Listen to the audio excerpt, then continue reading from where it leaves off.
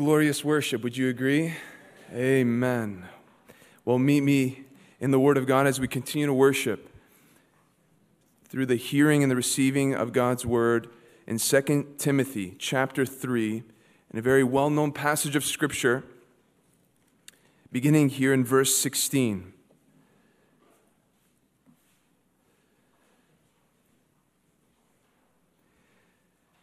Would you pray with me one more time, please?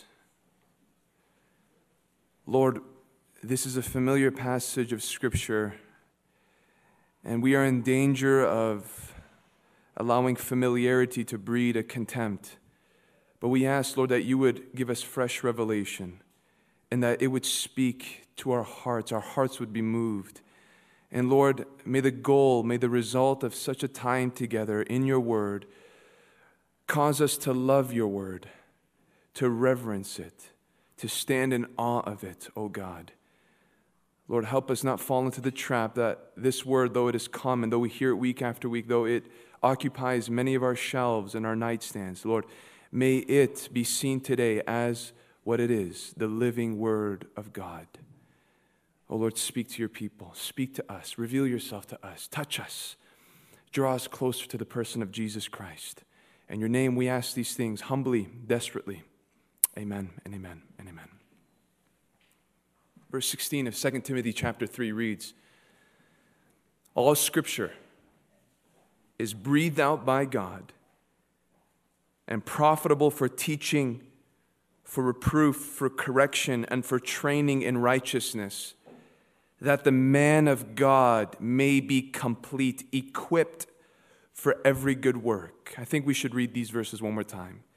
All Scripture is breathed out by God and profitable for teaching, for reproof, for correction, and for training in righteousness, that the man of God may be complete, equipped for every good work. Our time in this precious epistle is coming to a near end as we are approaching the last chapter of Paul's final letter before his death. But before we transition into his concluding thoughts, we are going to focus our attention and plant ourselves in one of the most familiar and often quoted passages of all the Bible.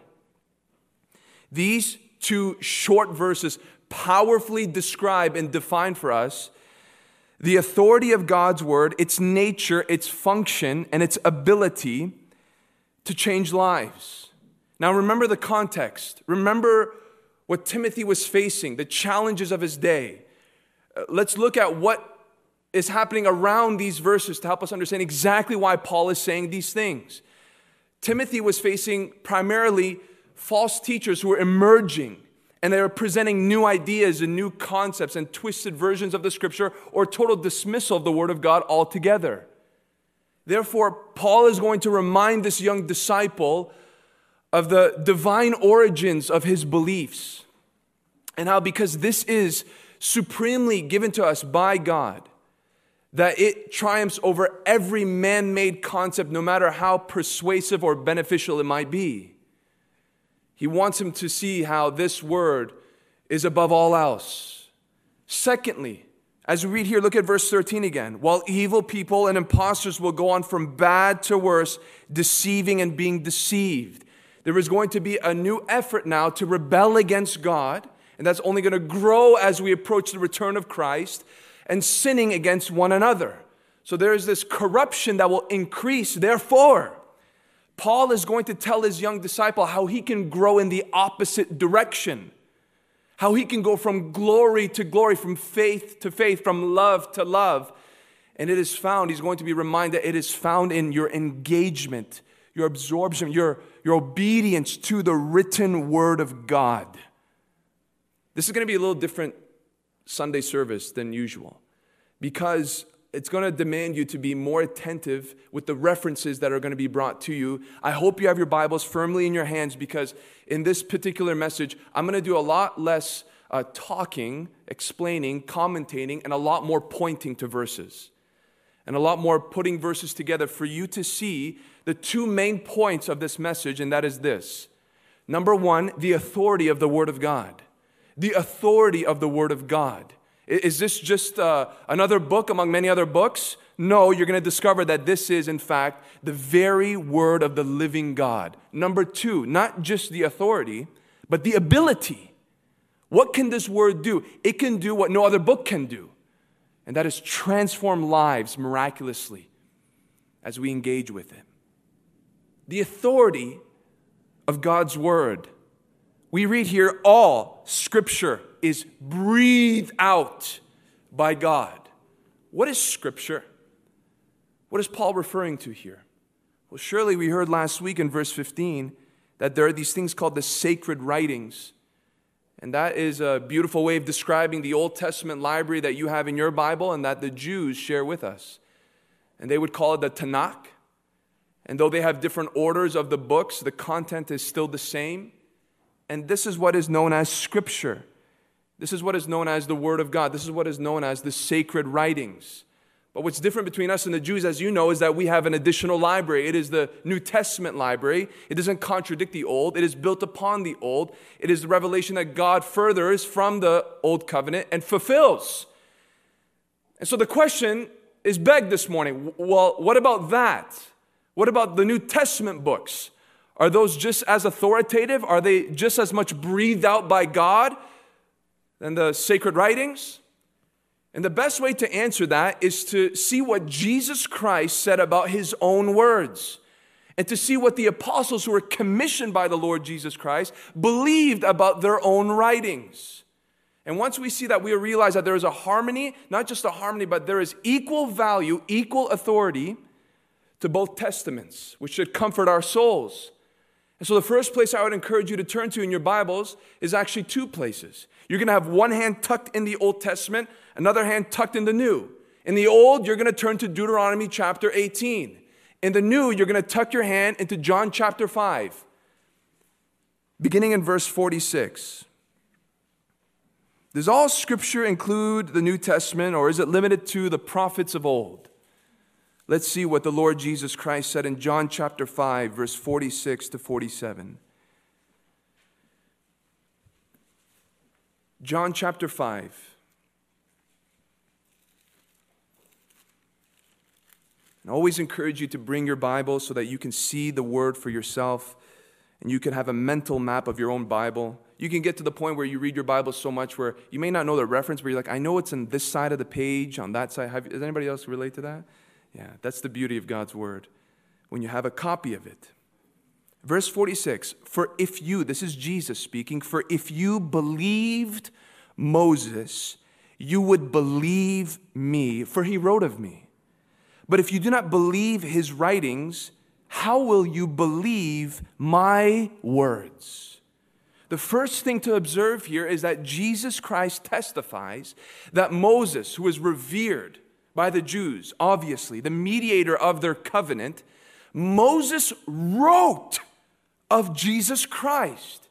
And there are many references to that, some shadows, some types, but there is the most famous, the most known prediction of the person of Jesus Christ hundreds of years before his incarnation, and that is where your hand is in the Old Testament, in Deuteronomy chapter 18.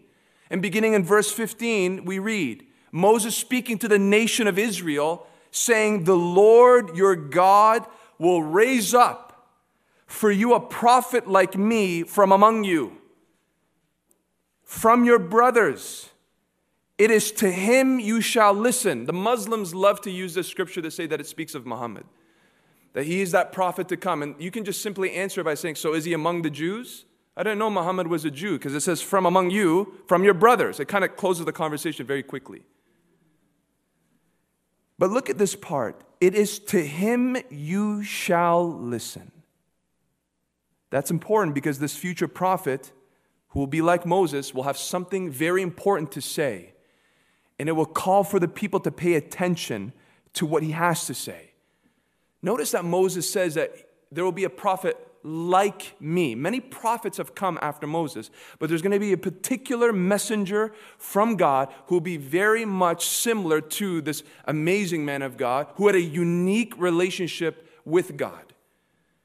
What are the similarities between this future prophet, as we know, fulfilled in the person of Jesus Christ, and Moses? Well, number one, God himself testifies that he communicated to Moses in a way that he didn't with others, face to face, directly from God. You might say that God has done that with other prophets, but what makes Moses even more unique are the miracles that he performed, the signs and the wonders. And we see Jesus performing very similar signs and wonders and miracles. In fact, the most common one is when he multiplied the bread and the fish, where? In the wilderness.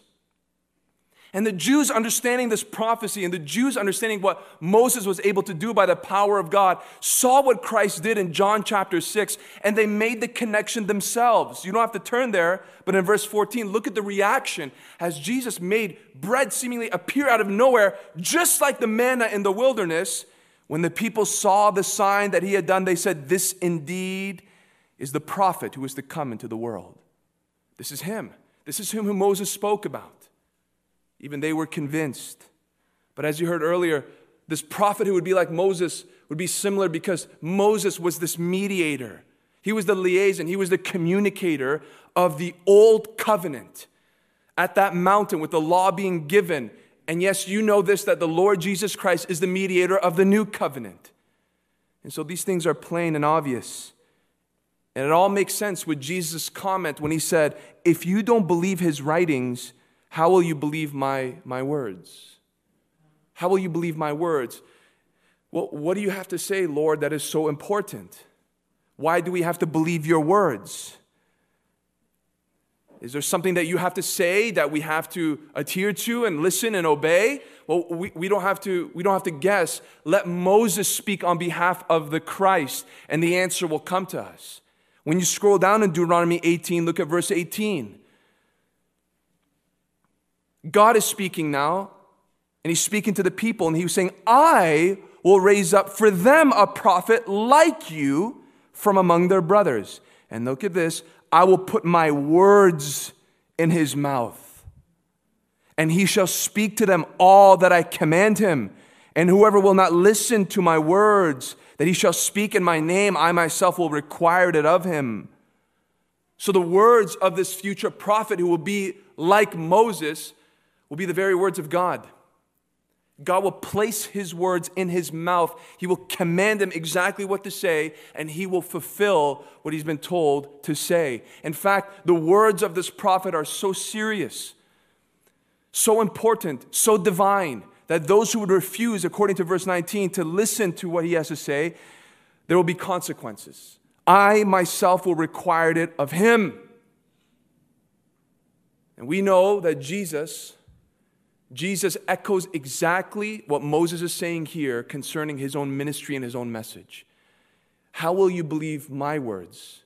Because Moses said that there's going to be one like him, and he has something to say, and what he has to say is, in fact, the very words of God. When you scroll back now, go to John chapter 12. Look what Jesus says in verse 48 about his word. John 12:48, Jesus is speaking about his words.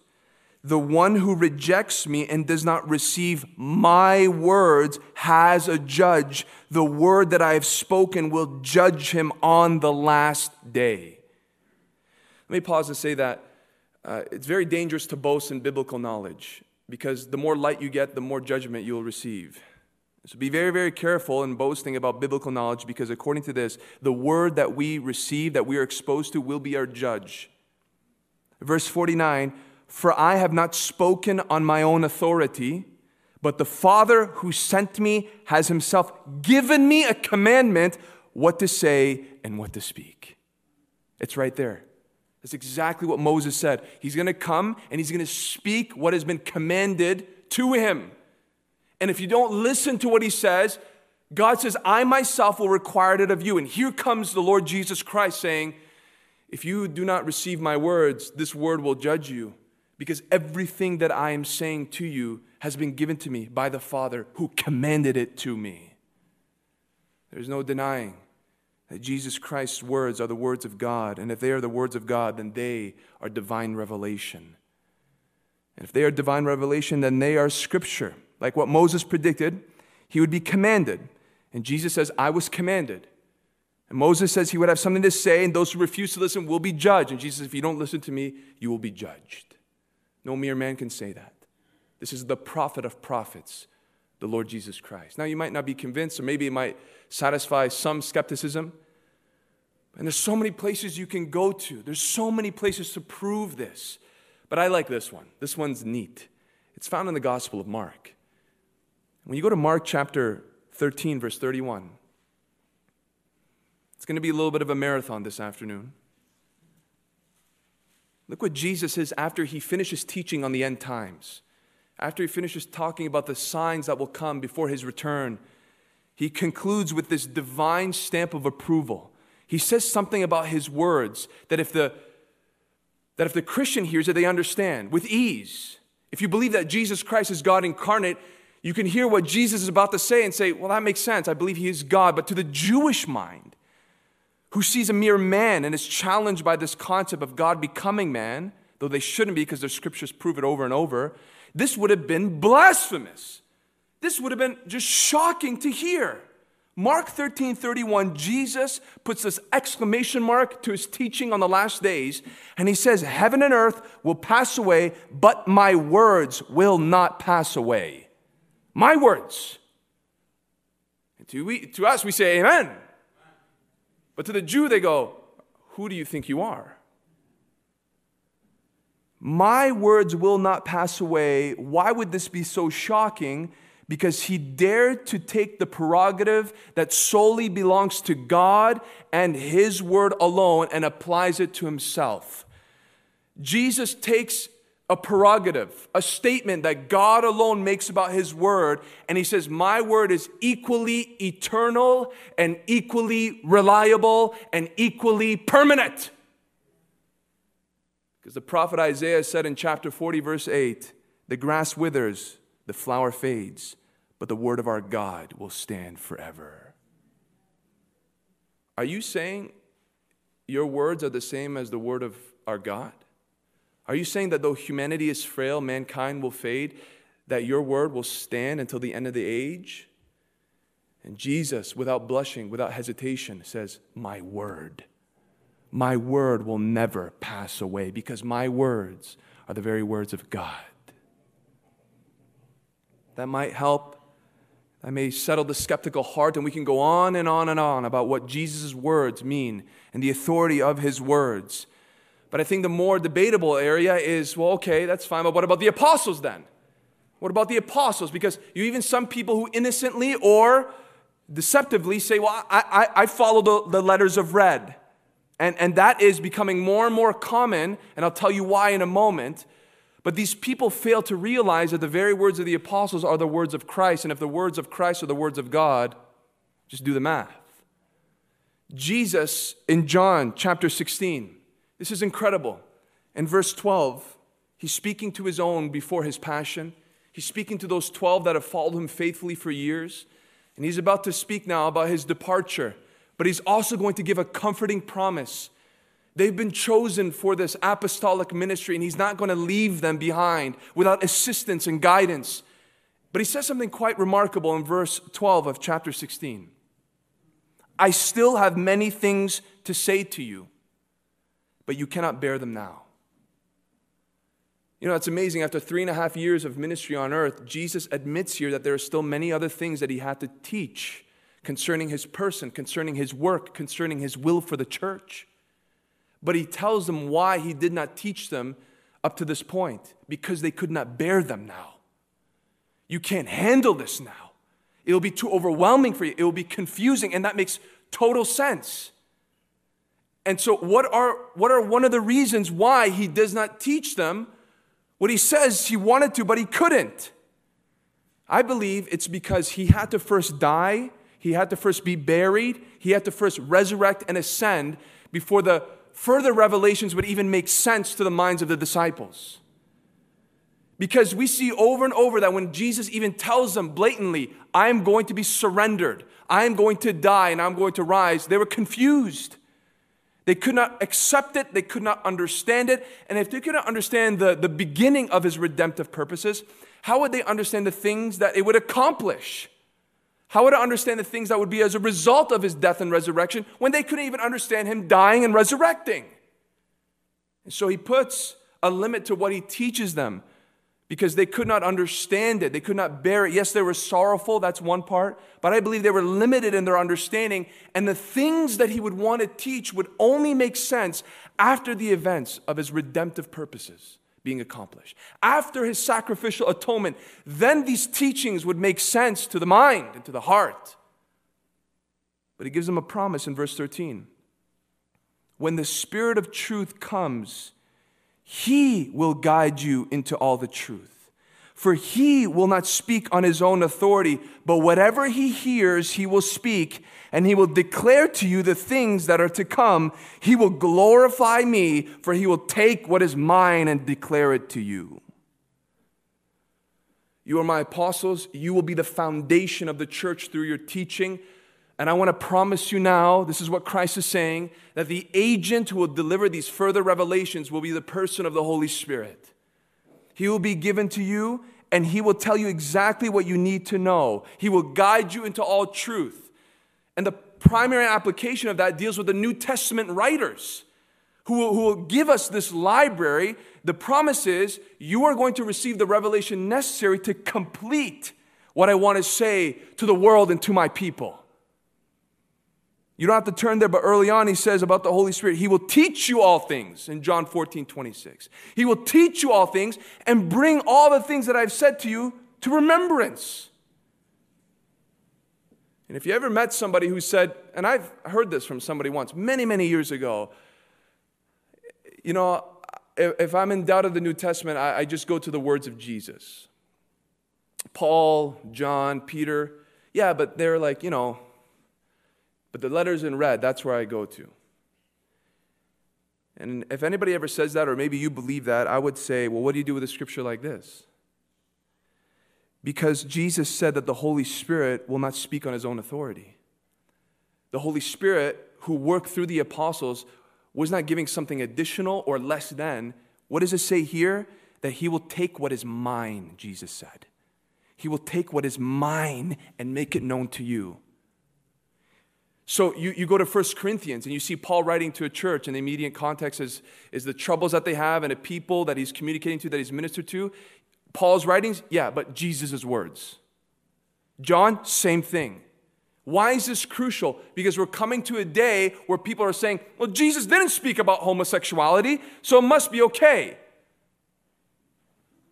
Jesus wasn't very clear about gender roles within the local church and the home, so, well, yeah, but that's Paul. Well, that was Peter. Well, Jesus said that what they would receive from the Spirit would be from him, so they're actually Jesus' words. So what are you going to do with that? They are his words through the apostles and these chosen men who received the promise of the Holy Spirit to experience a supernatural work of being inspired in a specific moment to write Holy Writ. They themselves knew, they themselves were convinced that their content at certain times were in fact given by Jesus Christ, by the Spirit. They knew that. If you believe that the New Testament was just compiled accidentally and that the apostles did not know what they were writing, would be inspired, and we would come to this point where we would have the scriptures, no. They in fact knew it. Though they were not in control of when they would be inspired, they knew that they were by the Holy Spirit carrying them along.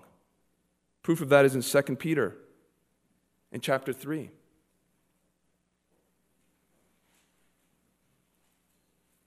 In verse 1, Peter says, "This is now the second letter that I am writing to you.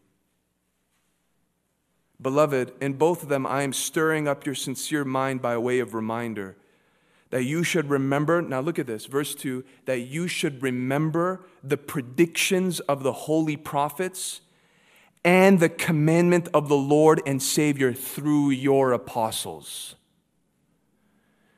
You should remember the predictions of the holy prophets, and we know that those prophets were the men who spoke in Isaiah and Jeremiah and Ezekiel and Nahum and Malachi and Deuteronomy.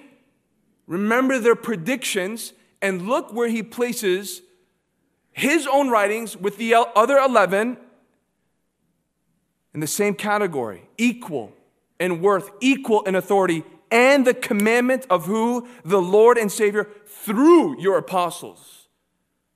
The apostles' writings were just as relevant and reliable and authoritative as those of the ancient prophets in the Old Testament. And so even the early church learned to submit to the words of the apostles as though they were divine in origin, and that's clear here. And this should excite us to a certain degree, because Jesus is telling them that this is going to happen, and Peter's experiencing it, and what he's saying to his people is that you should be reminded that what we're saying comes from Christ. It comes from the Lord himself, your Savior and our Savior. Well, what about Paul? Paul was additional. Paul wasn't among the 12, so maybe Paul. I mean, I know this sounds crazy, but you have to understand, this is how people think. This is how people actually think. They chop it up in such a way, and they really believe that not all Scripture is breathed out by God. Now, you believe that, but there is a world increasing, and even in academic settings, that will say otherwise. So narrow it down. We go from all Scripture, Old Testament, now we come to the words of Jesus. They're divine. Okay, there's no much argument there. Okay, the 12. Well, what about Paul then? Paul was number 13. The same chapter. You scroll down to verse 16 of 2 Peter. He's speaking about Paul's writings. You can go to verse 15 actually. And count the patience of our Lord as salvation, just as our beloved brother Paul. I love how Peter speaks about Paul, our beloved brother. Tenderness and compassion. Our beloved brother Paul also wrote to you to the wisdom given him. Now look at this. As he does in all his letters, when he speaks in them of these matters, there are some things in them that are hard to understand. That comforts me. There are some things in them that are hard to understand, which the ignorant and unstable twist to their own destruction, as they do the other Scriptures. So even Peter, in speaking about Paul's letters, is saying that they are Scripture. As they do, implying what? That Paul's writings are just as much Scripture as Moses' writings. And people twist them. And as I said earlier, I'm comforted to know that some parts are hard to understand. So if you have difficulty reading some passages of Scripture and you don't understand what's being said, it's okay. Even Peter did. Notice this incredible connection. And I hope that this brief time would at least settle your soul to realize that when God, through Paul, says all Scripture, he really meant all Scripture. Now, if you want to know how the Bible has been developed and why we have these particular books in our library, you can come ask us after the service. That's a whole other session on its own. But within the testimony of the Word of God itself, we know that from the sacred writings to the words of Jesus to the words of the apostles, it is considered as the very truth of God, from God's heart and mind himself. And this is encouraging because we go on to read here that all Scripture is breathed out by God. Sounds poetic, sounds profound, sounds powerful. What does it mean? What does it mean? Breathed out by God. It's an expression only found in this verse in all of the Bible. Though the meaning is expressed in different ways at different portions of the Bible, this phrase itself is unique to this text. And the purpose of this claim is to make sure that although you and I believe that the Bible has been written by individual writers with their respective personalities, the origin is God. It's God.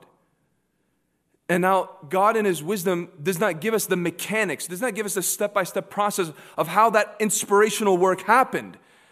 Did they go into a trance and start writing? I don't think so. But we don't have that. We're not given that. All God believes is sufficient for his people and for a world who is skeptical to know is that at certain times with certain men, God used them to say exactly what he wanted to say, and it is found in our Bibles today.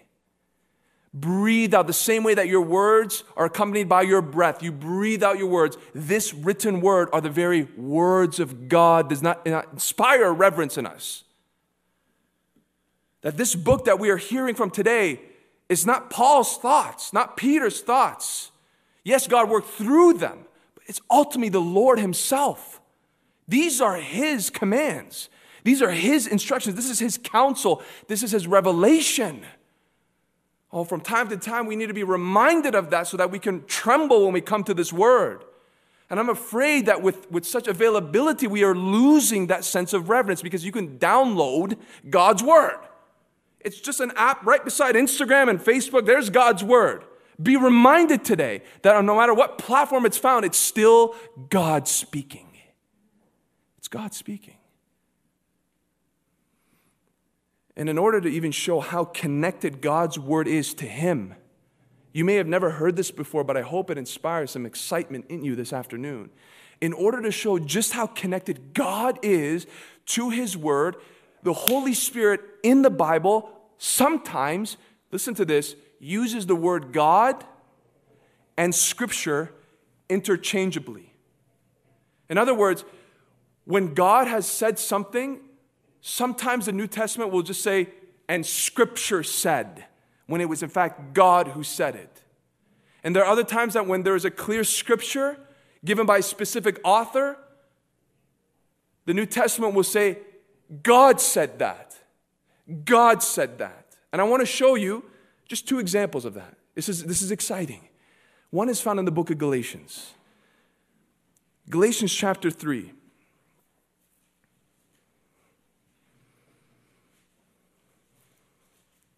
There the rustling of the leaves. Galatians chapter 3. Look what Paul says. Look at this masterful statement in verse 8 of Galatians chapter 3.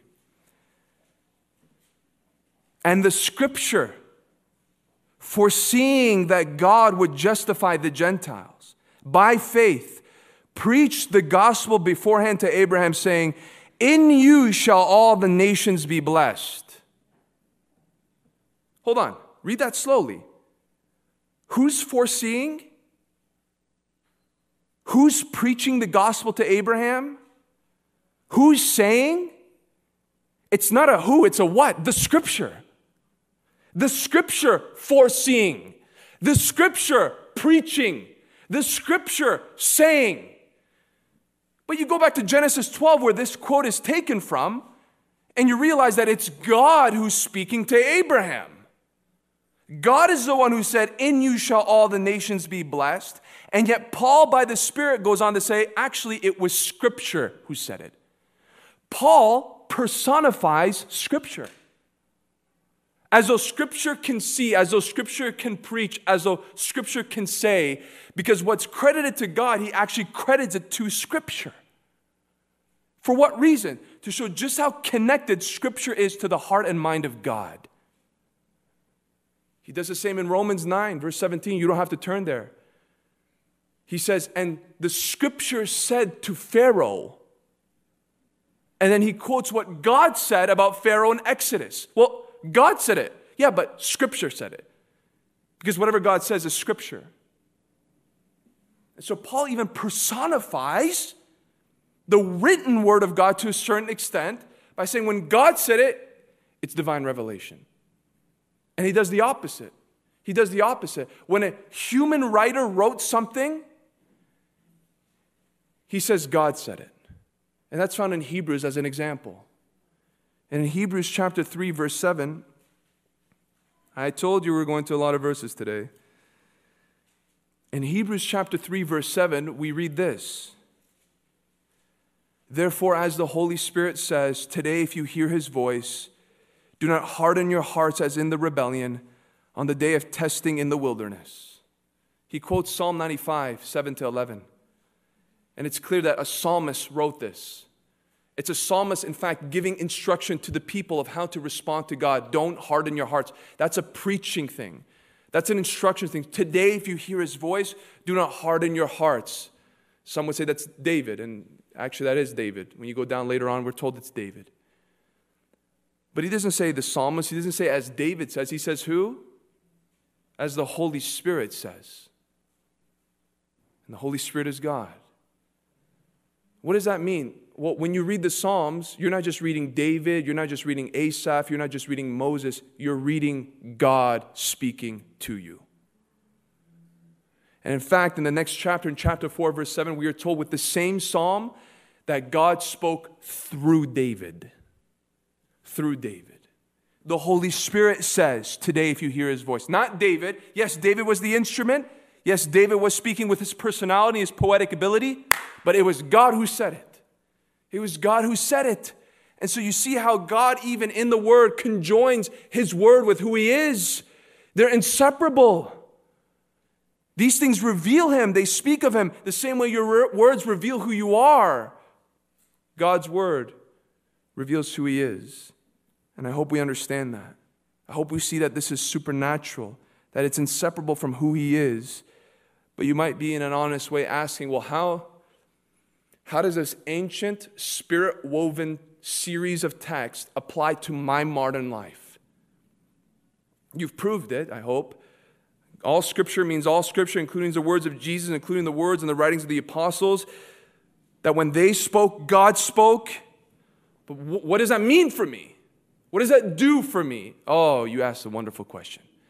And Paul, after speaking about the authority of God's Word, this breathed out book, goes on to speak about the ability of God's Word. And you heard it. It's profitable for teaching. It's profitable for reproof, for correction, for training in righteousness, so that the man of God may be complete, equipped for every good work. Now, we read in verse 15 of 2 Timothy chapter 3 that these sacred writings make us wise for salvation. When you come to this book, even the Old Testament, you can be led to saving faith.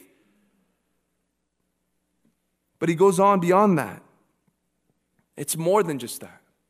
It's more than just bringing you to the place where your soul is secure in the hands of a merciful God by faith, by repentance. It is adequate enough from that place. It is adequate enough to make you healthy spiritually, to make you whole, to make you pure, to make you strong, to make you fruitful, to make you effective, to make you discerning, to be complete. Complete doesn't speak about moral perfection. It speaks about being mature in the things of God, and we do strive unto perfection, but complete in the sense that you are furnished with all that God would want to furnish you with. And what do we need? Do we need 10 texts? Do we need the Book of Mormon? Do we need... No. Just the Scripture. It is sufficient. It is enough.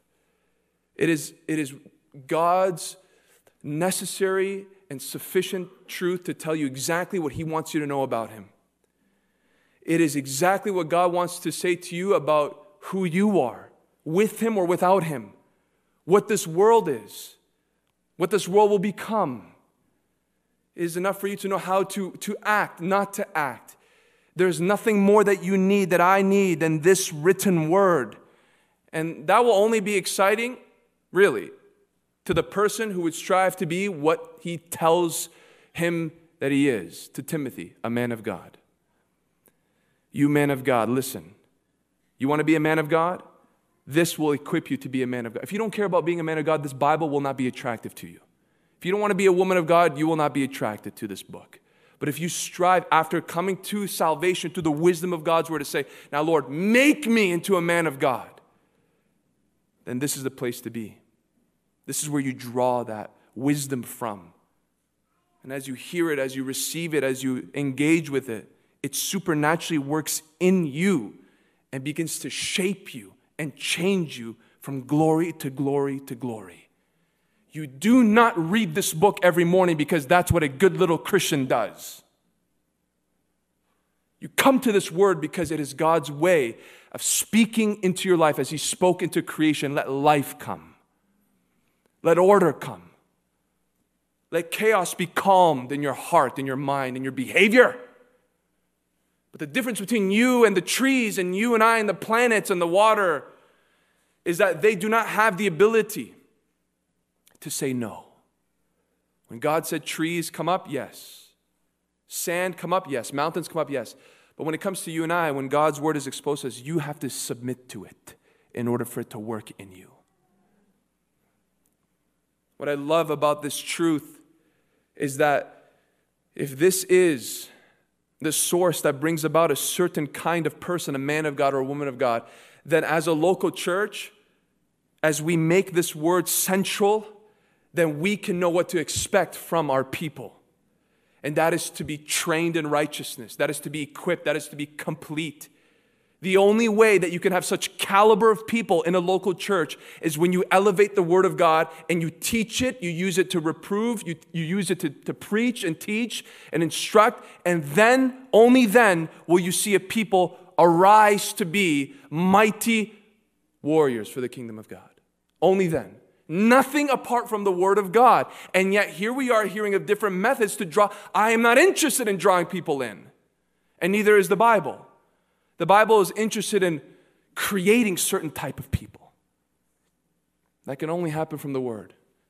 When the Word is sung, when the Word is conversed, when the Word is declared, only then will we see, like Timothy, men and women of God. And when this Word is central, you know what happens? It weeds out the people who don't want it. It weeds out those who think that they can live in sin and worldliness and come and take refuge among God's people. This word is so sharp that when it is declared by the power of the Holy Spirit, the person who does not want sin cut out of their lives will run for his life from such a place. But to those who say, oh God, do what you need to do, whatever surgery you need to do, cut it out. Mold me, shape me, put me in the fire, melt me so that you can create something beautiful in me. A local church that puts the Word of God as supreme and primary will be an oasis in a wilderness for such a person. They will come and drink, they will sit, and they will receive, even if they have to go coast to coast to receive the Word from the Lord. You want to be a man of God? Come to the Word. God wrote a book. God wrote a book. And God has ordained it, since He has made covenant with a people, that they would hear from Him through a book. And if you have a copy of His book, it means that in His good providence, God longs to speak to you. I know we pray and say, God, speak to me, and we want the Mount Sinai experience, not realizing that the Mount Sinai experience was to create the very word that He would communicate His people with. God spoke, and God still wants to speak. Notice I didn't say God wants you to come to His Word to learn something about Him. I didn't say that. I said God wants to speak currently to you. And I want to prove that to you in our final text as we close in a moment. In the Gospel of Matthew, chapter 22, I want you to see how Jesus believed how this Word spoke and still speaks. In the Gospel of Matthew, chapter 22, He's speaking to the Sadducees. They didn't believe in the supernatural. They didn't believe in the resurrection. They didn't believe in angels. And somebody jokingly said, well, no wonder they were called the Sadducees. Sad, you see. They don't believe in things that should make you rejoice. In Matthew 22, verse 31, Jesus speaks to them because they try to corner Him with a question about the resurrection. They thought they were clever. And look what He does so masterfully. And as for the resurrection of the dead, have you not read what was said to you by God? I am the God of Abraham and the God of Isaac and the God of Jacob. He is not God of the dead, but of the living. Jesus, as a master apologist, evangelist, knew that the Sadducees only held to the first 5 books of the Bible. They didn't hold to the prophets.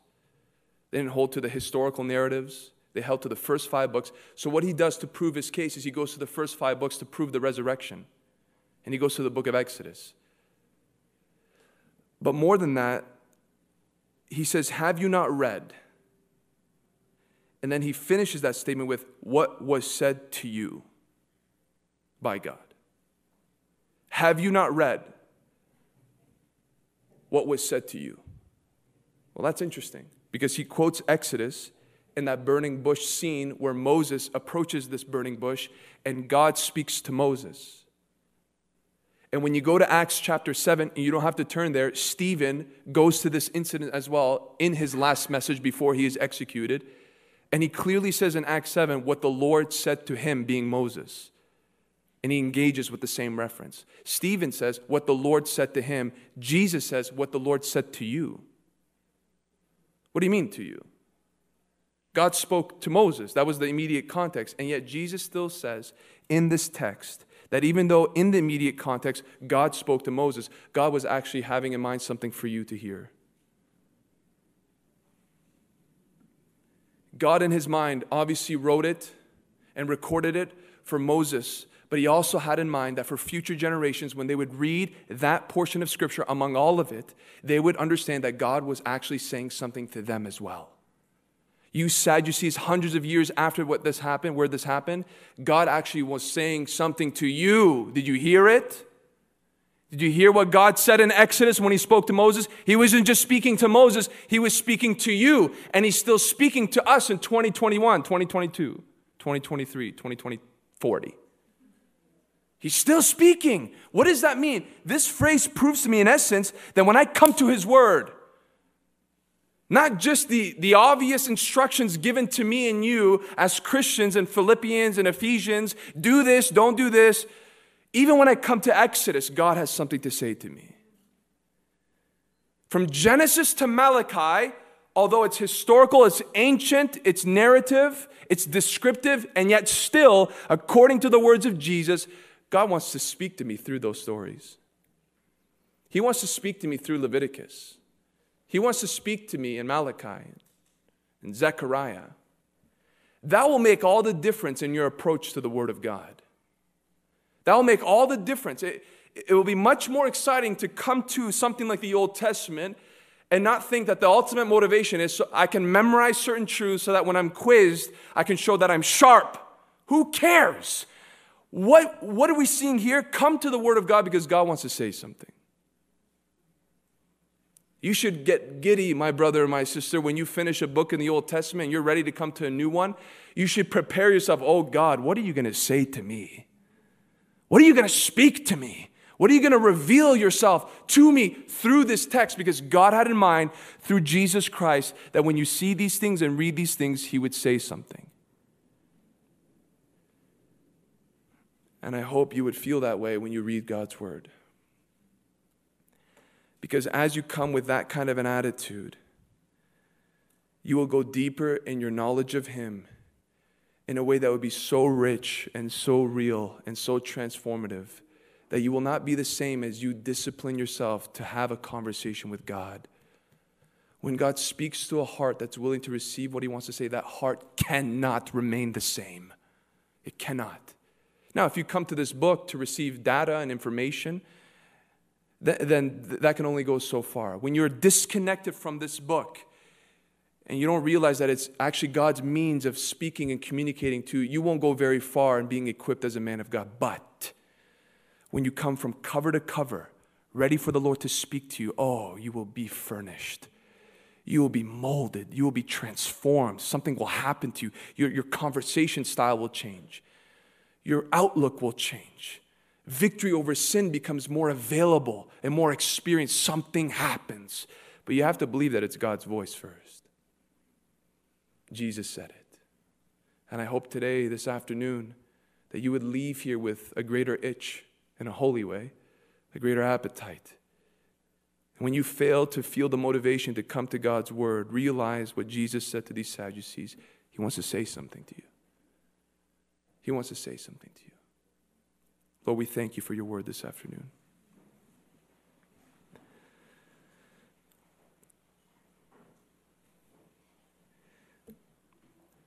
Thank you that all Scripture is breathed out by God. And this world will be held accountable to the Word. Thank you that we have received the wisdom from this Word for salvation. But Lord, we don't want just salvation. We want to be sanctified. We want to be a man of God, a woman of God. Lord, help us believe what Christ himself said of his Word, that it speaks to us. You speak to us. Even in this day, you had in mind from eternity past that Genesis, Exodus, Leviticus, Numbers, Deuteronomy, and everything after that would be your way of speaking, revealing, communicating to us. Lord, we just ask in this moment that there would be a renewed love for the Word. And in this moment, we, in response to it, show you reverence as we sing to the living God with his living book. Breathe in us, breath of God, fresh life, fresh hope and fresh faith to continue in this walk faithfully as we walk in the Word. In Jesus' name we pray. Amen. Let's stand and worship the Lord together, shall we?